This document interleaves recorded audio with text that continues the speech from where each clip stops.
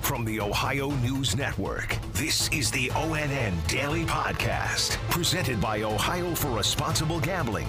It is Wednesday, January 5th, 2021. From the Ohio News Network, I'm Daniel Barnett. As hospitals fill up with COVID-19 patients around the state, healthcare workers are urging fellow Ohioans to do their part to keep themselves and others safe from a preventable illness. Richard Solomon has more with a Columbus area nurse. The COVID unit here at Ohio Health Riverside Methodist Hospital is full. Jennifer Hollis says she's seen too many people die from something that's preventable. I just wish that people would get vaccinated and wouldn't see it as a political issue, because it's not, because what we're seeing in the hospital is a majority is unvaccinated. The data from the state backs up her claim. Since January 1st of 2021, more than 51,000 people have been hospitalized. Less than 3,000 of those were fully vaccinated. In Columbus, Richard Solomon. Some doctors say the Omicron variant of the coronavirus, which appears to be less severe than Delta, could be a positive development in the long run. Marissa Sines explains. Pediatric infectious disease doctor at University Hospitals, Amy Edwards, says the Omicron variant does have a silver lining. We just expect Omicron to infect so many people that it will move us forward in that switch from pandemic to what we call endemic. An endemic is what Edwards describes as diseases we live with on a day-to-day basis, like the flu. But the flip side of that is, yes, because it is so contagious, so many people are getting sick simultaneously that it is hard for clinics and hospitals to keep up. I'm Marissa Sines. The CDC recently reduced its recommended isolation time for COVID-19 infections from 10 days to 5, and now has new guidance on testing while in isolation. Angela Ann has the details. It is stopping short of advising anyone who is isolating to take a test. But if you want to get tested, the CDC says it is best to take a rapid test toward the end of that 5-day isolation period.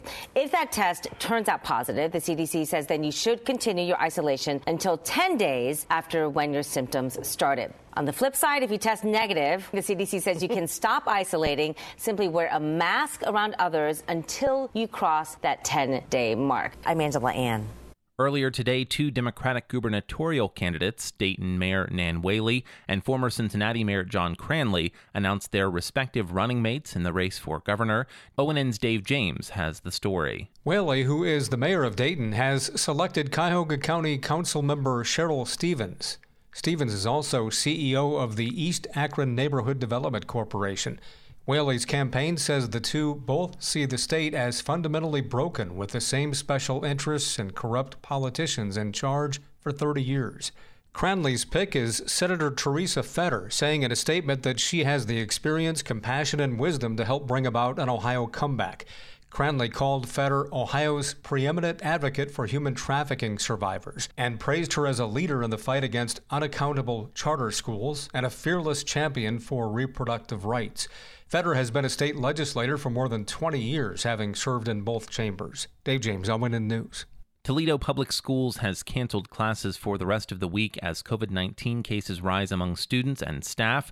Roxanne Elias has more with district spokesperson Patty Mazer. School leaders hope making these moves now will prevent the possibility of remote learning for the entire second semester. We have notified parents, though, and students and our staff to start making preparations that we may have to go remote or at home learning by school. It would depend upon the confirmed cases of COVID. School officials stress these decisions, now going into a third year of the pandemic, aren't made lightly. They know the pressure it puts on students, parents, and staff. Roxanne Elias in Toledo.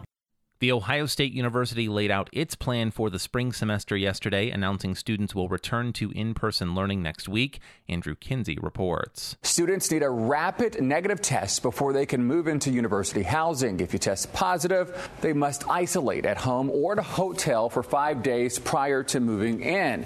Masks still required indoors, and booster shots are strongly encouraged. And if you're going to a Buckeye basketball game anytime soon, no food for you. The university announcing that all athletic venues will no longer offer concessions, and you cannot bring any food or drinks into the facilities either. Only water will be available.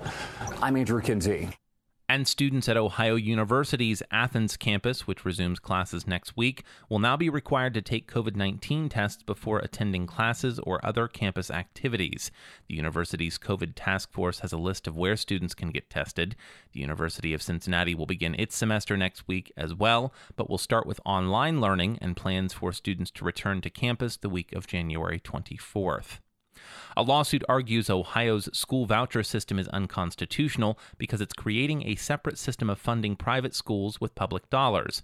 A group called Vouchers Hurt Ohio is comprised of about 100 school districts suing to stop and reverse Ohio's EdChoice program. The districts filed a lawsuit this week against the state education department and state education board, arguing vouchers are being mostly used by non-minority students, even though the program was meant to assist economically disadvantaged minority students. Voucher supporters call the complaint an attack on parents making the best decision for their children.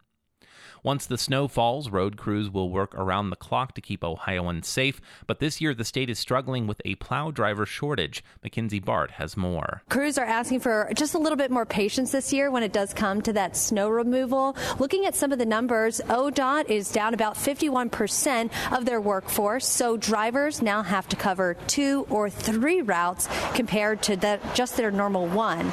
So they're hoping that these new trucks and that new liquid application will help with any delays they see, whether it be the shortage or even on the roadways out there.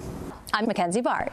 For the first time since 1984, the Cleveland Browns radio booth will sound different next season, with color analyst Doug Deacon announcing he will retire at season's end. ONN's Dave James reports. Deacon is 72. He'll call his final game on Sunday when the Browns host the Cincinnati Bengals. The Browns drafted Deacon in 1971 as a tight end from Illinois, but he was converted to offensive tackle. He retired in 84 and joined the late Nev Chandler in the radio booth after that.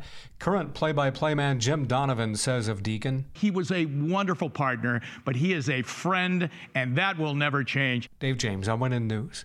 In a Progressive Insurance commercial airing this season, Doug Deacon provides a play-by-play over the stadium's sound system of an annoyed Baker Mayfield getting coffee and going to the restroom. And fans of the late Betty White are using social media to organize a charitable tribute to the actress. More from Yolanda Harris. They're asking everyone to donate $5 to an animal shelter or rescue in her name. It's called the Betty White Challenge, and it calls for donations to be made on January 17th, which would have been her 100th birthday.